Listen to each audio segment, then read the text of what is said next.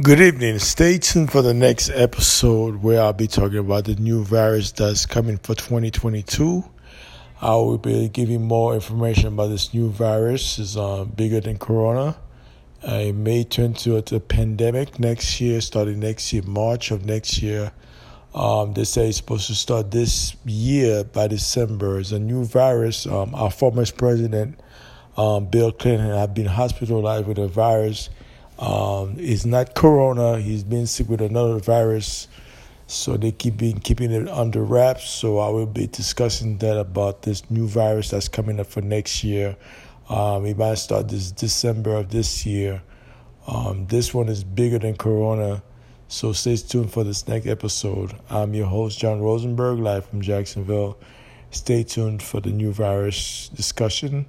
I'm your host, the messenger, John Rosenberg. Take care.